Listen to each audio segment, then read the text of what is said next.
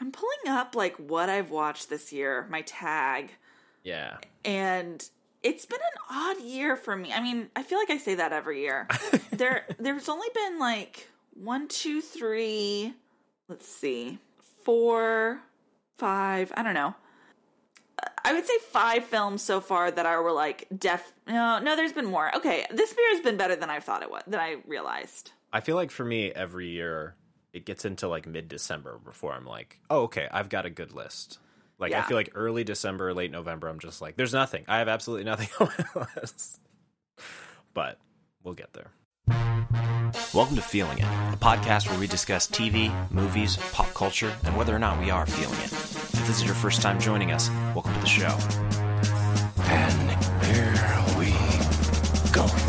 Come on, walk and talk. All right, here we go. You guys want to hear something neat? It's showtime! Hold your ears, folks. Here we go. See what you can do now. Take your position. All right, ladies, buckle up. Let's do this. Hold on to your butts. Seriously? Listen to me very, very carefully. Hey, it's me again. Eat 'em up. Enjoy. Hello and welcome. It's Thanksgiving week, and we are discussing She Said, the new movie about Megan Twohey and Jodie Cantor, two reporters who helped the New York Times break the 2017 story of the women sexually assaulted by producer Harvey Weinstein. But before we get into that extremely depressing topic, let's introduce ourselves and answer the question, are you allowed to put up a Christmas tree before Thanksgiving? Well, I'm Sandra Omstetz. I'm based in Nashville, Tennessee, and I think that this is a very targeted question, Lucas, because you clearly know that my Christmas tree has already been up. It went up on November 1st, and so clearly my answer is yes, that's totally fine. Have you always been a Christmas tree before Thanksgiving person? No, actually, I've never been one. My family has always put up the Christmas tree, you know, immediately after Thanksgiving. So like that weekend. Yeah. And so that's been our standard tradition. And then as an adult, apart from my family, some years I've had trees, some years I haven't. But, you know, living in houses with roommates and trees taking the time for them never feels worth it, you know? Yeah. And especially because, you know, when you visit your family for the holidays, like I do, it feels like I'm gone for Thanksgiving for a week, and then I come back for like sometimes 2 weeks in December, and then I'm back, you know, immediately for Christmas. And so decorating always felt like, oh, I'm going to decorate for 2 weeks. Yeah. This year, however, I have been filled with the Christmas spirit. It's the thing that brings me the most joy. And I'm living in a house on my own for the first time. And so I have full control over the decor of my house. And I decided that I was going to go big on Christmas. And that meant decorating on November 1st so that I could fully like enjoy having the decorations up instead of just for like a sliver of time in December. I am Lucas Wright from Chicago. And I definitely grew up as someone who was like, I am going to put the Christmas tree up as soon as Thanksgiving's over. That's when it starts. No Christmas talk, no Christmas music, nothing Christmas until after Thanksgiving. One holiday at a time. Yeah. I think the pandemic changed that for me, and I was like, do what you need to do. Blessings and peace to all. Yeah. Whatever decision you need to have to make yourself feel good, go for it. Well, and like now that my tree is up, one, it brings me, like, it makes my home feel so cozy, and it brings me so much joy. Exactly. And I'm just kind of like, why would I delay this? Why would I, like, you know, only let myself have this for 2 or 3 weeks when I could have it for 2 months? I 100% agree with that. Rebecca's literally upstairs right now putting up the Christmas tree. Oh, good. As we speak. I can't wait to see photos. If any of you listening want to see photos of my tree, I am doing a series on Instagram where I am posting a picture of a different ornament every day until Christmas. And they're on a highlight on my Instagram page, so you're welcome to go check that out. Nice. Well, before we transition into She Said, every week we like to talk about something we've either discovered or rediscovered. So Sandra, tell us what you're feeling this week. So I can't remember if I've brought this up on the podcast or not before, but I recently finished a book series, so I definitely know I didn't talk about the entire series, and I'm wanting to give it a shout out. I've recently finished a fantasy book series, which is kind of remarkable for me because fantasy is very much not my genre. I've never seen a Lord of the Rings movie. I have read The Hobbit, but other than that, I've stayed away from that universe. I don't like it. I feel like it's often the nerdiness element can really like detract for me. Yep. And, yeah, it's just never been my thing. However, there is a series. The series itself, I guess people call it ACOTAR because the first book, its title is A Court of Thorns and Roses. And then each book has a different, title, but the series itself doesn't have a name other than A Court of Thorns and Roses, which is the first book's title. Some of the other titles are A Court of Mist and Fury, A Court of Wings and Ruin, A Court of Frost and Starlight, and A Court of Silver Flames. Before I start talking about the series itself, I do just want to say I think these titles are horrible. I think they do nothing for me, and I feel like the series would be so much less embarrassing to talk about if they had better titles. So I'll have that disclaimer right away. This series, it's based in like a fairy fantasy war realm. And it's also heavily influenced by like romance novels, which is the thing that does draw me into this series.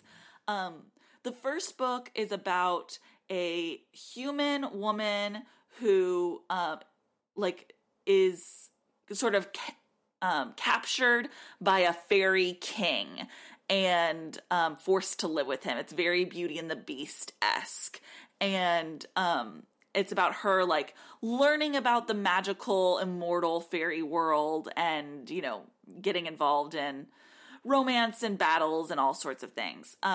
This is a series that was recommended to me by a dear friend. And again, it's not my genre. I never would have given this series a chance if a close friend of mine hadn't said, like, I'm obsessed with these books. I read the first one based on her recommendation, and I thought, like, it's okay.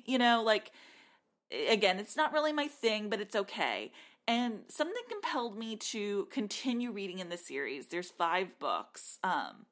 And the second book, where our main character sort of starts to meet another fairy king, is so incredibly fun. It's filled with lots of cool adventures and trials.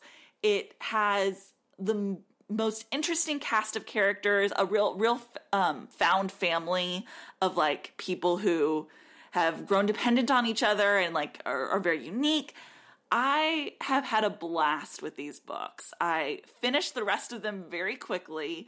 After I finished the 5th book, I went and reread the 2nd book because that was the book that really ignited my love for this series. And I cannot wait for it to continue. I feel like there's at least one more book coming, I think. And this book series is being produced by Hulu into a TV series, which I think is pretty exciting. I'm very curious the level of budget that this kind of series will get, because if it's done right, I do think it could be as popular as something as like Game of Thrones.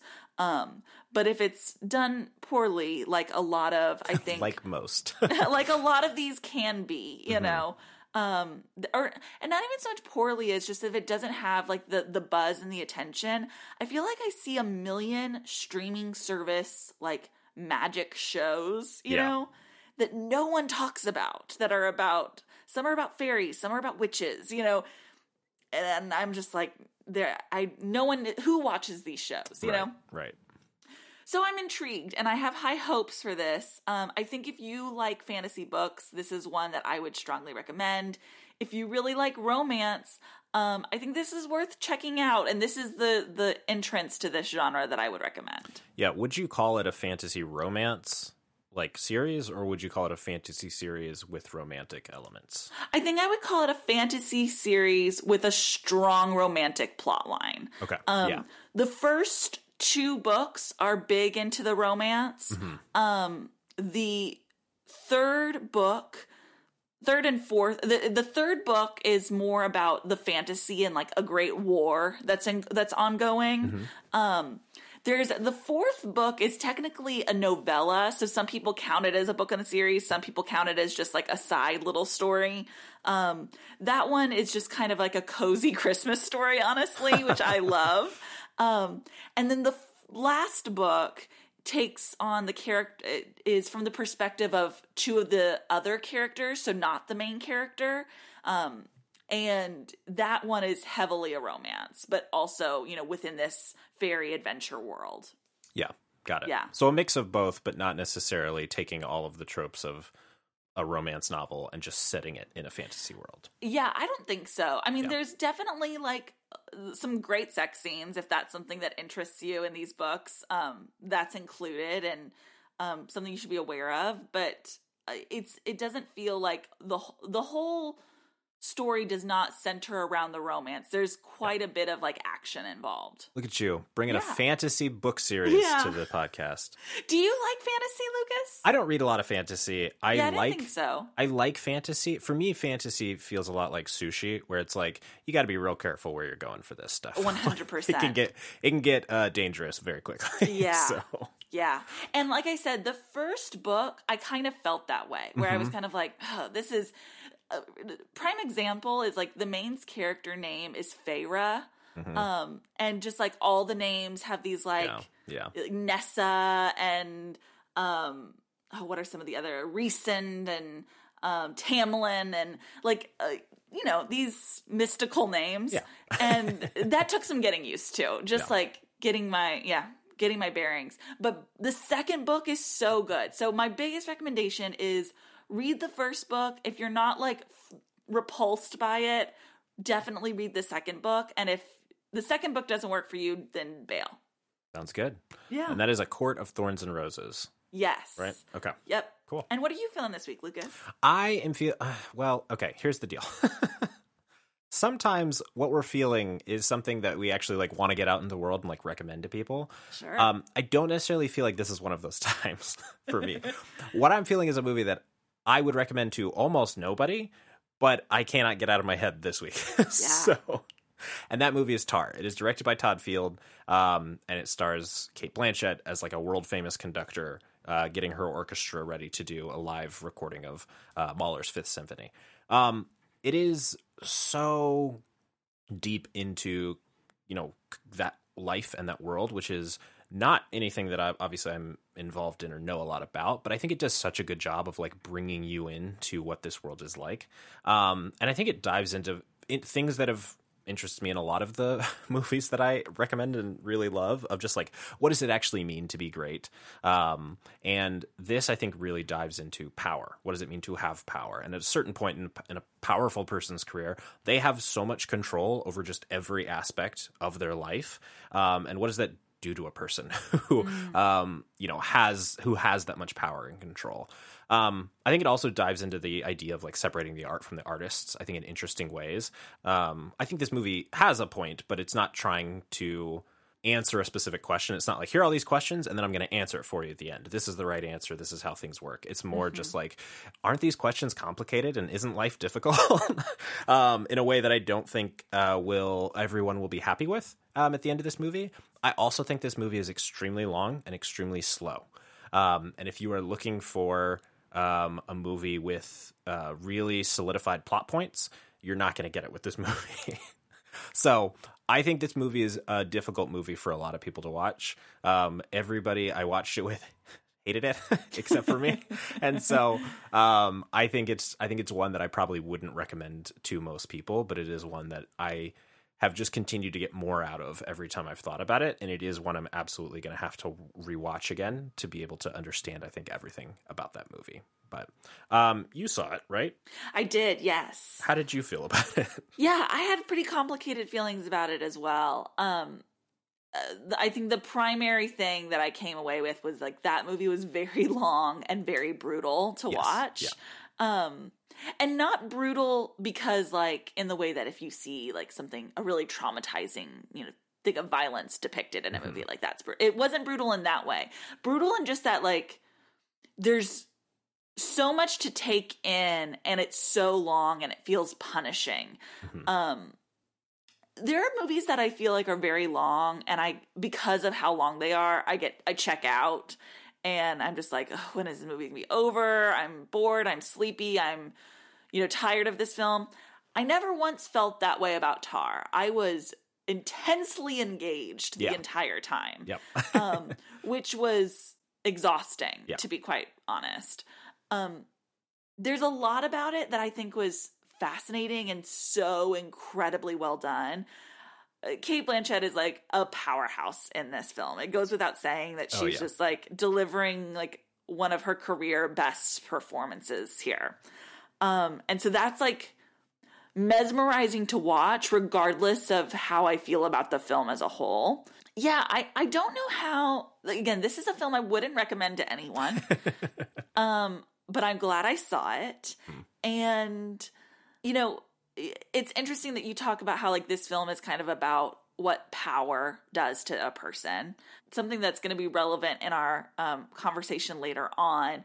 I remember back when a lot of the Me Too movement was starting and having a conversation with a coworker about like how assault in that was being reported in Me Too became like prevalent. And he, I don't know if this theory of mine was accurate, but a theory I had at the time was not that men assault people and women don't, or that we're kind of trying to figure out what the root cause was. And my belief at the time was that like power corrupts everyone, and that men primarily have held positions of power, which is why we're seeing like tons of men being accused of things. Yeah. And again, I don't know if I agree with that still, but it is a question that I am constantly thinking of, and that I like the way that this film examines that question. Yeah. Yeah, I think power, the connection between power and genius, I think are really connected in this movie. And what does it mean to be a genius and top of your field, like those types of things, connected to that, not only desire for power, but also that intrinsic power that you have by being that kind of person. And the way that you get to kind of tell that story. It's interesting. It's a movie that I want to have conversations with everybody about, but I'm not willing to put everybody through watching it. So. Right. Another thing that was hard for me with this film was I saw it with a sold out crowd, like it was like a preview screening at like my independent theater. So it was everyone who was very excited to see like the big film that everyone was talking about, know? And so it got like a lot of very audible reactions as we were watching it. And personally, I had a hard time figuring out how I wanted to engage with the humor in the film. There's quite a bit of scenes where I couldn't decide if they were intentionally funny or not. If people were laughing out of an awkward tension that they were holding, if the filmmaker was intentionally trying to be funny, if I couldn't wrap my head around it. Yeah. So that's something that I also I don't want to have a second viewing because it's so long, but I think I could use a second viewing to, nail that down. No laughs when I saw it, so that's interesting. Lots of laughs in my theater. Lots of laughs. Interesting. Yeah. And there at times I also agreed with the laughs, and at other times I thought this is strange that everyone's laughing at this. But I will say, like, one of the best endings I think a movie has had this year, in my opinion. Like, best final shot? Or yeah. I 100% agree. Although it is a, I think, controversial opinion from what I've heard, is that not everybody loves the final shot. So no, but I do. I think it's I think it's, I think final shots are really fascinating, right? Like, there's so many times when I'm watching a movie and, I'm playing the game where I'm trying to predict, like, is this the final shot? Like, is this what they're going to finally close the film out on? Yeah. And I feel like that's something you can only do in theaters, is just like is this it? Am I about to end the, like, is this Right. it? Are they going to end it on this? Right, You know? yeah. It's so great. There's a lot of like intention and choice that goes behind like what someone decides to make the final shot of the film may be. Yeah. I think it says a lot about the thesis of the film. And this one I think was an incredibly specific choice that really worked for me. Agreed. Oh, last thing I want to say about Tar is that it pretty much is worth seeing it though, just to get the film Twitter jokes about Tar. I mean, if you're a film Twitter person, Yes. for as long as we have film Twitter, Right. then yes, I would watch it. If you're just a person looking for good movies around Thanksgiving and looking for stuff to stream, this is not going to be your Not at all. Be your vibe at all. So, well, you ready to talk about She Said? I am. All right.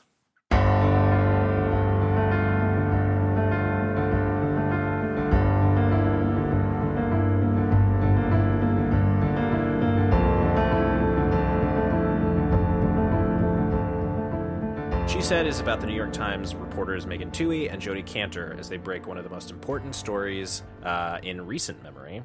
A story that helped ignite a movement and shattered decades of silence around the subject of sexual assault in Hollywood. That is the IMDb description of this movie. Sandra, this is, I think, a story that we have, I wouldn't say talked a lot about, but I think have dove pretty deeply into. I think we both read all of the articles around the Harvey Weinstein stuff when they first came out. We've both read the Ronan Farrow book, Catch and Kill, as well as have you read She Said, the book? No, I've been meaning to, but I haven't. I also have not read the book, so it'll be interesting to have this discussion. So I would say overall, the story of Harvey Weinstein and the women that are involved in this, I think is not new to us. So I'd just love to hear, coming into this movie, like, did you feel like, all right, we've already heard too much about this, like there's already been too much media about it, are you ready for a movie? I was very ready for this movie. Okay. Because it's very simple that there are stories that people are vaguely aware of, right? You know, they've read the articles, some people have read the books, but I don't think not the Harvey Weinstein story specifically, but the story of the journalists. Mm-hmm. Stories like this, I don't think cement themselves into the grand public, like pop culture knowledge, until there's a movie made about them, you know? Like, I had never heard of the story behind Spotlight until I saw the movie Spotlight. Right. I was, of course, aware generally of, like, the Catholic Church and, like, the you know, criminal behavior that is documented in the story Spotlight. But the story of the journalist was something I was completely unaware of. Yeah. And that is a film that I'm probably going to be referencing a lot throughout this conversation, because I think it's a perfect film. And it also made me realize how much I adore films about journalists. I think it's a really good point of just separating the difference between knowing the story of what happened and knowing the story of what it took to bring that reporting to light are two separate things. And so I think for me coming into this movie, I was like, yes, I know what happened. I am I'm not tired of hearing about it, but I don't know if I want to sit through a movie about that. Right. Whereas I don't think I'd really processed that this isn't about that. This is about bringing that into the media, and actually getting it reported on, which, as you said, is a completely different thing. And I think we, in general, really enjoy movies about journalists, and the on the ground reporting of stories, like the actual shoe leather, the process of that kind of work. So, do you feel like this lived up to All the President's Men and Spotlight? You know, it's a little too soon for me to decide if it's lived up to those two films. Yeah. I literally saw this film this morning, so I am still reckoning with it. What I will say is that I connected with this film deeply, and I think it's very good. Yeah. I think that this film does a very good and interesting job of balancing the two stories. The stories of the reporter, the stories of the victims, of the Harvey Weinstein machine. And yeah, those are two different stories that are intertwined. And I think it does a really good job of telling both of those in a way that was cohesive. Yeah, I loved this movie. There's a lot of different aspects of it that I loved, but the primary aspect I love is how this film, it's about these, horrible behavior. It's about this investigation. It's about the current events, but it still weaves in the real lives of all of these women, the reporters, the victims, the people working on this story in a way that I found very, very moving. We can talk more in detail about this, but I do want to know how you felt and how this kind of movie held up in the pantheon of reporter films. Yeah. I would say I love a good office movie about like people in the office, like doing good things, having big conversations and stuff like that. And there was so much of that in this movie that I was like, man, I kind of miss the office, As someone who like fully works from home now, I'm kind of like, I miss kind of like walking around. As soon as I would get into an office, I'd be like, absolutely not. I don't actually want to do this. But just watching it, I was like, man, yeah, that's great. But movies like Spotlight and All the President's Men, that's where the entire movie basically takes place. You don't get to see these people's home lives. And I really enjoyed that about this movie, of getting to see not all journalism happens at the office. Actually, probably very little of the actual journalism happens at the office. Yeah. You're taking calls at home. You're trying to feed your kids. You're, having to go and talk to people door to door, like stuff like that, where it's very difficult. And it shows just the strain and pressure that it puts on you as a person. I also think watching mothers work while having to balance family life is something we don't get to see all that often. You get to see, I think in a lot of movies and TV shows, you'll see people talk about being mothers. But all we get to see is like their professional life, or vice versa. We get to see their motherhood, but we hear them talk about being a high-powered lawyer, or blah, blah, blah, blah, blah. But getting to see those two things mixed together and how they are intertwined. And there's no way you can untangle that. It is just life. I thought was really neat, and something I don't think I'd seen a ton of before. Yeah, oftentimes I think a movie about someone dedicated to their career, or like, striving in their career, or whatever it may be. Oftentimes they're about men, right? And it's either one of two archetypes. It's like the single guy that like all he cares about is his career, his life is his work.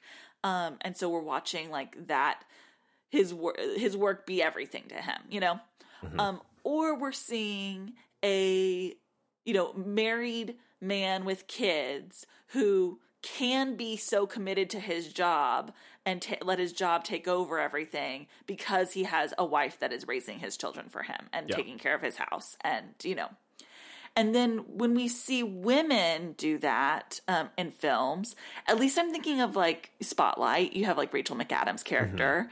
We don't see anything about her home life. I don't remember if she was married or not. I don't think that character had kids as far as I can remember. Or we don't see women, there's just like, we don't make the stories about them. And so it was really powerful for me to see two women who are incredibly dedicated to their profession and to this job and to the story that they're telling. And at the same time, they're managing being mothers. They're managing their own health. They're managing their marriages.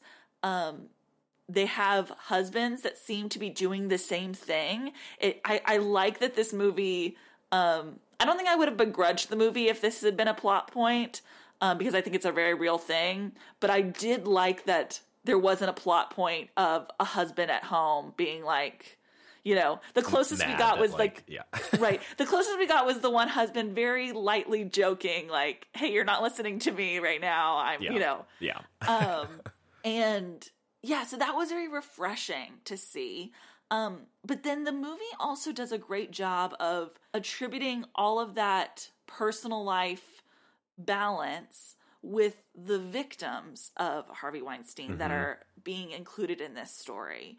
That we see them with husbands at their workplaces, at their homes, throwing dinner parties, dealing with medical, issues. And that just the constant reminder throughout this film that the events that took place that brought all these people together are not the only things going on in their lives. That we're all like fully human people that lead these complex lives, and that these events may affect the rest of the parts of your lives, but that like you still have all this other shit going on.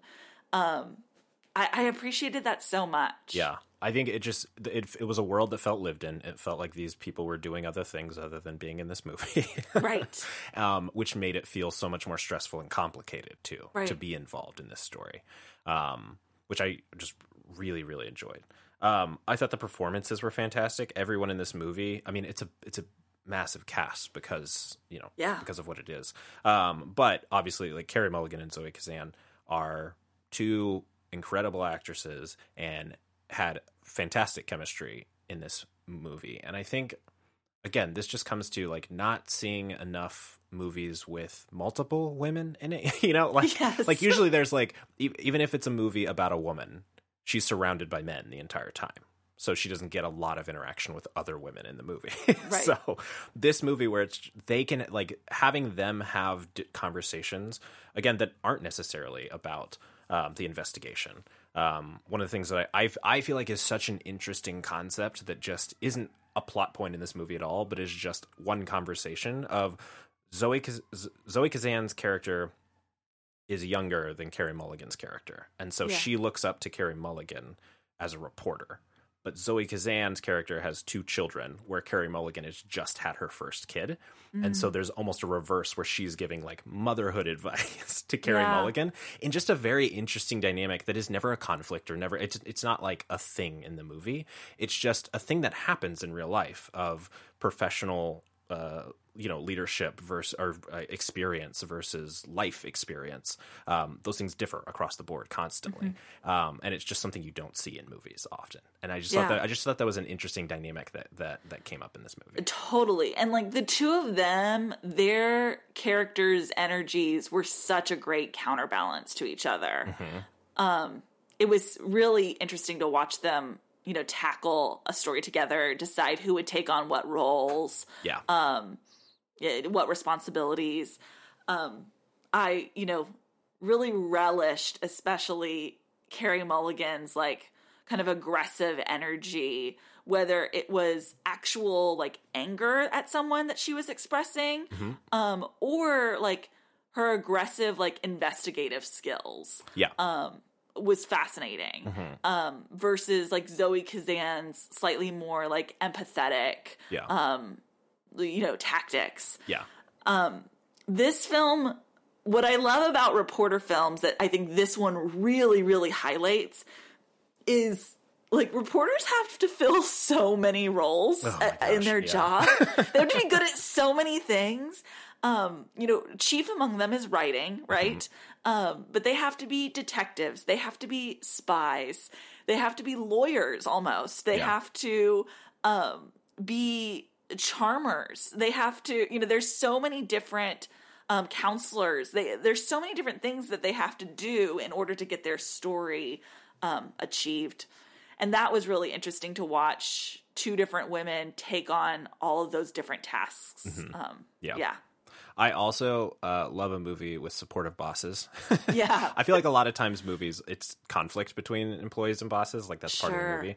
And I do feel like journalist movies have some conflict, but it's always like the boss is like, yeah, go get it. Let's do it. Let's make sure it happens. And having Patricia Clarkson and Andre Braugher as like very like some of the best bosses, those people are just, oh man. It was so great to just watch them work and watch them just have arguments about, not even arguments, just discussions about like how long should we let them respond, like how, like what's our timeline to respond, and like having Andre Braugher like ask people's opinions and then defer to Patricia Clarkson even though she works for him. Like just that kind of dynamic happens all the time. It's just we don't get to see it in movies, and it's just a very interesting, I don't know, it all felt very layered in a great way. Yeah, I also think that like a more cheesy, less nuanced version of this movie, right, could really lean into like a kind of girl power tone. Yes. And could have I don't love conversations about sexual assault and sexual, violence that villainize all men. And I don't say that because I'm like a not all men person. Trust me, I have my moments where I want to villainize all men, but I just understand that like the world is not, that simple. And it is nice. It makes the film feel so much more credible to see that there are men in these women's lives that were supportive and helpful and, and not villains while they were hunting down the real like monsters that do exist in the world. And so I appreciated that it didn't take on some tone of like the Patricia Clarkson character being the only like boss that's a hero and, having some men in the office being creepy and gross. Right. So that was interesting to me. I think you also could have, I just feel like there's so much about this story that it's like, why didn't you lean into this aspect of it too as well? There's just like, this story is massive. And so it's like the pieces that didn't get in here, I mean, this movie could have been like 8 hours. This could have been a full miniseries, just exploring like how much of this you want to get into. But I just think like what they chose to focus on and what they really just narrowed down to is great. It was perfect for this story. Yeah. And I think I feel like we can talk in spoilers about like what are the actual facts. And not to say that like they changed facts for this, but like what are the things that actually came out as part of this investigation versus future investigation and stuff like that. But I just think this is a great story and I think an expert handling of how to tell an extremely complicated, nuanced, and traumatizing story. Yeah. Yeah, I agree. Did you see Maria Schrader's other film that she had last year called I'm Your Man? It's about like a robot boyfriend. Oh, yeah. Didn't you watch? Oh, that's Marie Schrader. Yeah. Oh my gosh. Yes. You did see that one? Yes. I loved that film. It was in my top 10 last year. I forgot I didn't know that was her. Yeah. I didn't know she directed this. That's great. Yeah. And I just think that she brings just a high respect and sensitivity to telling stories about women. Like I think she brought that in I'm Your Man, which is tonally very different from this film. And she brings it here. We've had conversations about my sensitivity to the way rape and sexual assault is depicted in pop culture. This film, I think it's an impossible task. Yeah. And I think there are, some projects that handle it as well as you can, and some that handle it very poorly. And I appreciated that this film, the overarching thing throughout this film is that like we're really focusing on, it's in the title, what like the voices of women, and that you can let those stories be told simply by women, and you don't have to like resort to always like depicting the violent acts. You can use like tone and words, and like that's often more than enough. Yeah. And I think this film like handles it really beautifully. Beautifully as as beautifully as it could. You know what I mean? Yeah, I completely understand. I think one of my only criticisms and I wouldn't even call it a criticism, is just the complicated nature of how recent this story is. Makes it, and like in my mind, this story isn't even over. Weinstein is on trial right now in LA. And so the fact that we're already getting this movie about it, and it doesn't, I don't think it detracts from the movie at all. To me, it just feels like this is the first part of a story. And so I also, I don't know if that felt like anything to you, but just the fact that like, we're talking about a story that came out like 4 years ago. Yeah.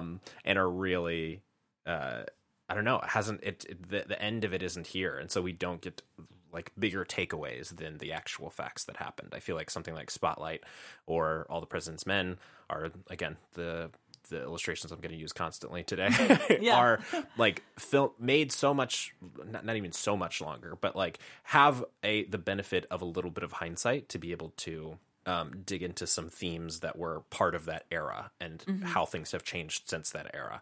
And in my mind, we haven't moved far enough past that era for things to have really changed. I mean, yes, stuff has changed since the Me Too movement, but I mean, like, you know, Yeah. Does that make sense at all? It does. I don't know that was something I thought about, or that bothers me. But I understand what you're saying. Yeah. I think the reason I guess the timeliness of it also came up in the fact that this is a story about famous people, and those famous people are still very famous and still around. And so the technical question of, do you have those famous people play themselves? Are they willing to do that? Do you have other actors play someone like Gwyneth Paltrow? Like, like technically, how do you make a movie like this happen when so many of the people involved are people that everybody knows?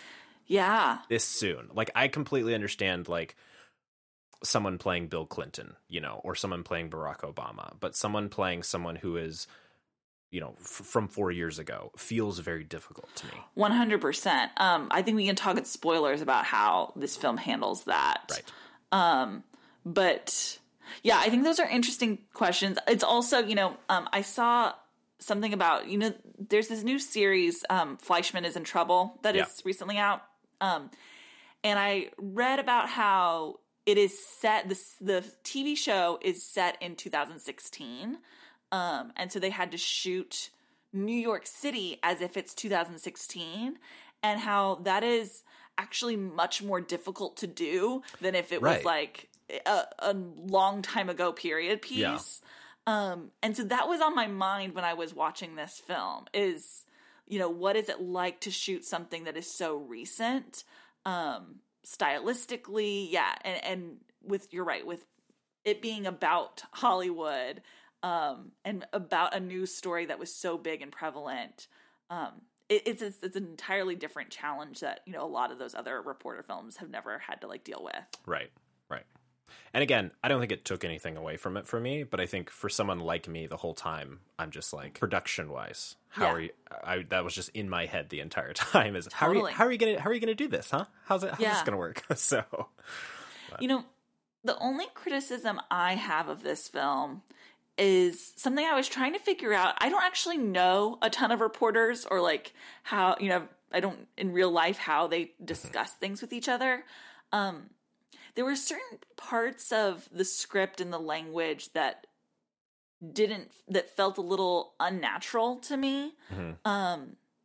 You know, for instance, I kept wondering, like, when a reporter would be like talking to her boss or to another one, and they would like lay out all the full names of the people and like the facts in just like a casual conversation.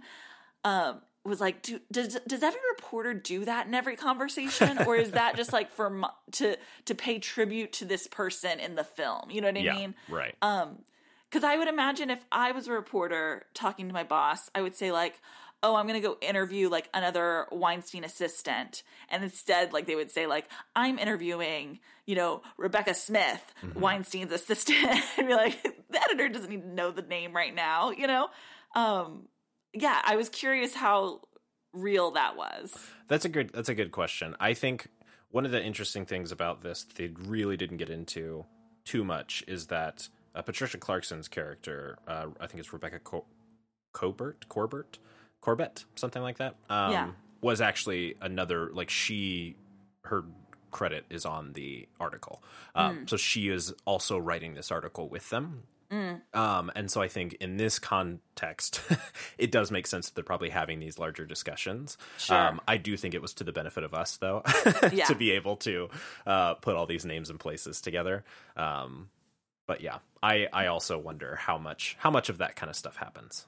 Right. In reality, for most stories, It's just like, I'm going to go interview a person. I'll catch you later. Exactly. Like, it's not. You're not digging into the details. Yeah. Well, I have so much more to say once we're doing spoilers, so I'm ready for that when you are. Let's dive right in. Before we get started, does anyone want to get out? Are you paying attention? It's your last chance to walk away. Let me tell you what's gonna happen. No, cracking gas. Spoilers! Remember, you wanted this. Let's start by talking about how they handled the famous real life people. Yeah. So the very first question I had when I was watching this film was who they got to do Trump. Yes. And it turns out they got James Austin Johnson, who is on SNL right now, who has a great Trump impression, who is also like from Nashville. I used to go watch him do stand-up comedy, like, but when I first moved here, and it's very exciting to see him on SNL. And I'm really glad that they picked him to tag in for this, that small little scene. I think he did a great job. It's super helpful that it's just over the phone, so you can distort that audio a little bit on speakerphone. But I think he did a great job. But also, I was curious if this is just cut together from other lines that Trump said, because it's all believable. But yeah, that's great. Yeah, and it really lends like. It made the scene feel really very real, you know? And I do think starting this movie with a failure like that, of like reporting on that and having it not lead to anything, gives that character, I think, much more gravitas in coming at this story. Yeah. Of saying, like, I have done this before and it has gotten me nowhere. Is an interesting angle. And because I'm sure the amount of like backlash that she faced after that she might not face reporting something like Weinstein, or at least not in the same way, you know, was, I think, also really important. This film, there's so many things that this film, there's so much to cover, right? So like there are so many aspects that are only really covered in one brief scene and then never brought up again. So for instance, like, her getting that rape and death threat by a stranger on the phone. That's something that is illustrated by that one call, but that we know a reporter like her probably got hundreds online, in emails, on Twitter. Like, this was not like an isolated incident. Yeah. But that the movie doesn't have time to like really fully illustrate that. Yeah, definitely. So some of the other figures, we have Rose McGowan's voice that I believe was done by an actor as well. That was not Rose McGowan. Yes. And then Gwyneth Paltrow is never depicted in the film. We see her house, her very glamorous pool side. Yeah. And that I thought was also very interesting. That, it made me wonder, like, was she approached to participate in this movie and declined? Would it have been too distracting to have, like, the Gwyneth Paltrow in this film?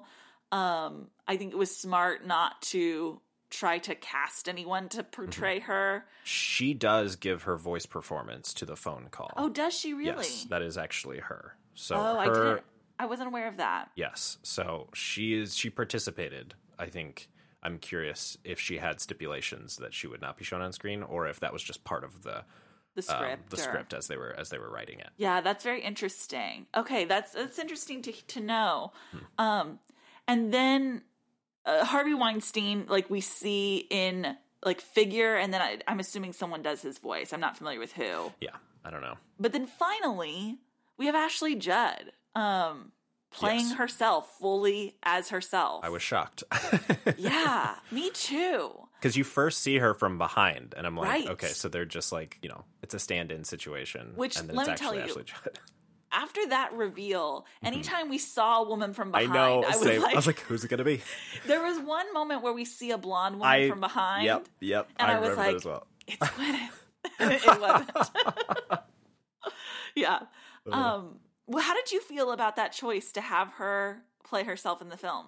I thought it was good. I think she doesn't take up too much space in the film in a good way, but I think she just lends such a, not credibility, but just like a power to her role in this of being like, somebody has to speak out, and nobody is. Nobody, the line of like, they all want to jump. Like, if they're gonna jump, they're all gonna jump at once. And it not having that person and having someone play themselves, having it be her, I thought was really powerful. I did too. I really loved the choice. I personally am. This doesn't do this to an extreme extent, but I am very interested in films that blur the line between depiction and documentary. And so like this Ashley Judd's performance is really the only kind of blurring of that line in this film. But nevertheless, I do find it a fascinating choice that really worked for me. And I think, like you said, it's the fact that it's minimal and it really is focused on like making her story and voice be heard, the way like all these other women either were or weren't able to, makes it work. Yeah, I completely agree there. Yeah. I also want to talk about the choice to open the film the way it did, with that scene in Ireland. Yeah. When I forgot that's how it opened. Yeah. Yeah. In my theater, you see Ireland, 1992, and a woman like walking on the beach. Yeah. And I heard the women in my row were like, "Are we in the right movie?" Yeah. I really liked that choice as well, to see like this is how it all started. You know what I mean? Like this story didn't begin with these reporters. It technically began with these women. Yeah. And again, just centering their narratives as much as possible, really worked for me. Yeah. I also really thought that the other depictions of younger women that, again, I like that they chose women that weren't famous, to depict those sequences. Those worked for me as well. Like putting a face, I think it's important in these stories to have people visually see how young these women were when it happened, And you do that by depicting it and not by just saying like, she was 23, she was so young, Right.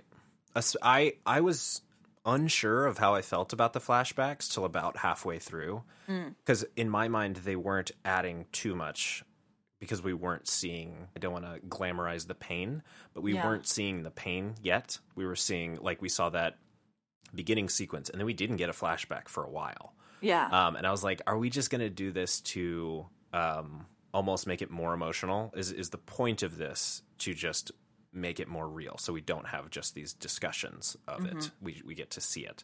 And in my mind, it actually worked really well, because you saw what these people could have been. Yeah. You saw what their lives could have looked like and what they wanted out of life from those scenes. And then you got to see the older version of them and where they are now. And that juxtaposition, I thought, was extremely powerful. Whereas if you just saw, this is her at 45 or whatever, this is what her life looks like, you don't get to see all the hope and the hope and desire that got ruined by this experience. Yeah. I'm trying to think if there was other things that I really wanted us to talk about in spoilers. One thing that I think, this is a small detail, but I liked seeing our main characters in dresses. Yeah. That to see like modern day career-driven women that will wear a sundress to the park. Not like just like a Succession dress where it's like a business dress. Exactly. Like just a sundress with flats. Right. Like yeah.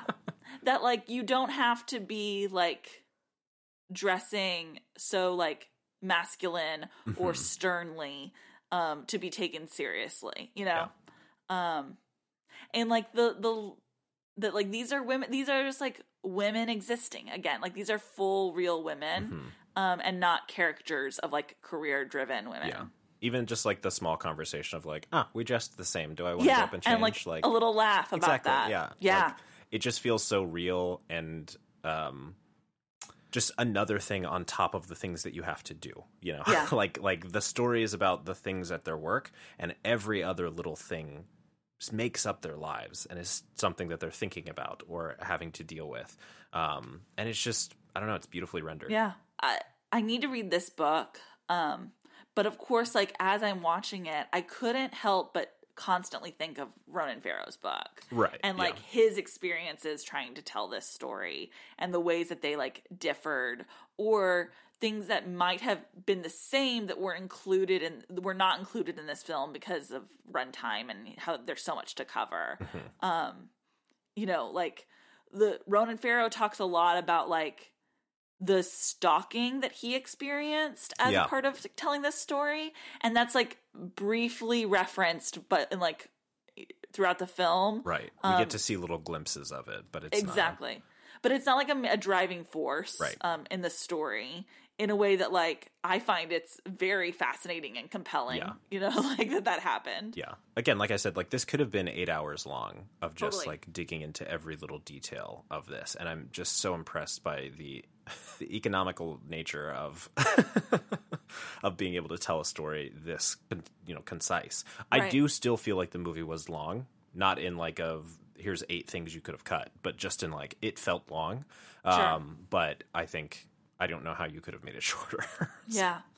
Yeah, there's so many aspects to also just the story of Weinstein that like wasn't covered.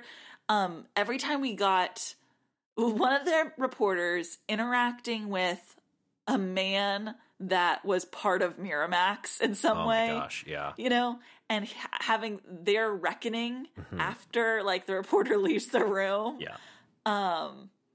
You know, that was fascinating to me. There's so much to cover on like the machine that was put in place to protect Harvey Weinstein. Yeah.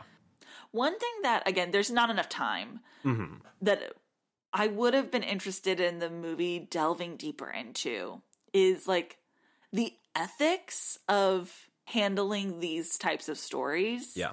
And interviewing these women. With all of the non-disclosure stuff? Like, no, I mean more just like the personal ethics of like how you handle those kind of discussions.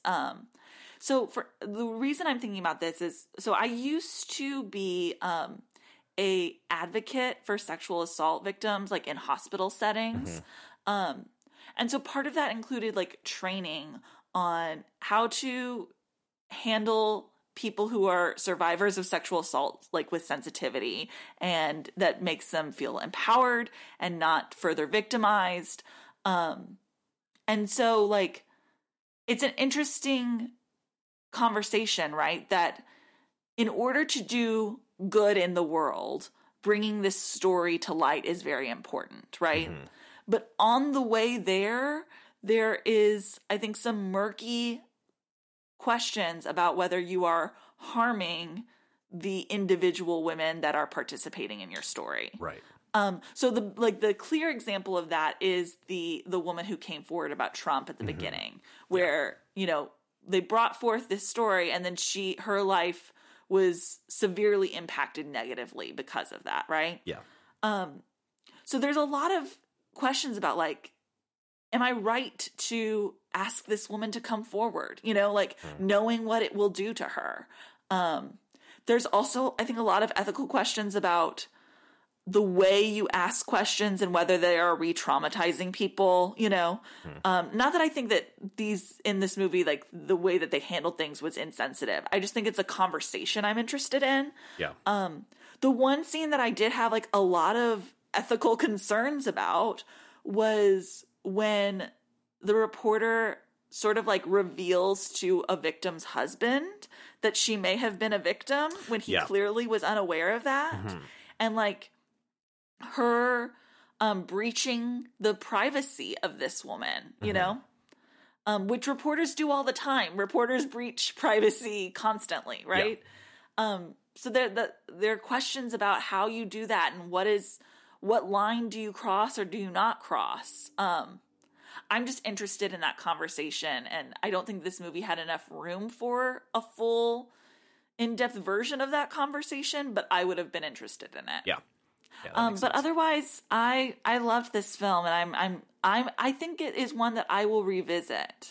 I think I will too. I think I was surprised that I felt that way afterwards. Yeah. I was like, this is a movie I'm gonna get through and probably like, but I have so many of those movies that I'm like, this is an excellent movie that I will never watch again.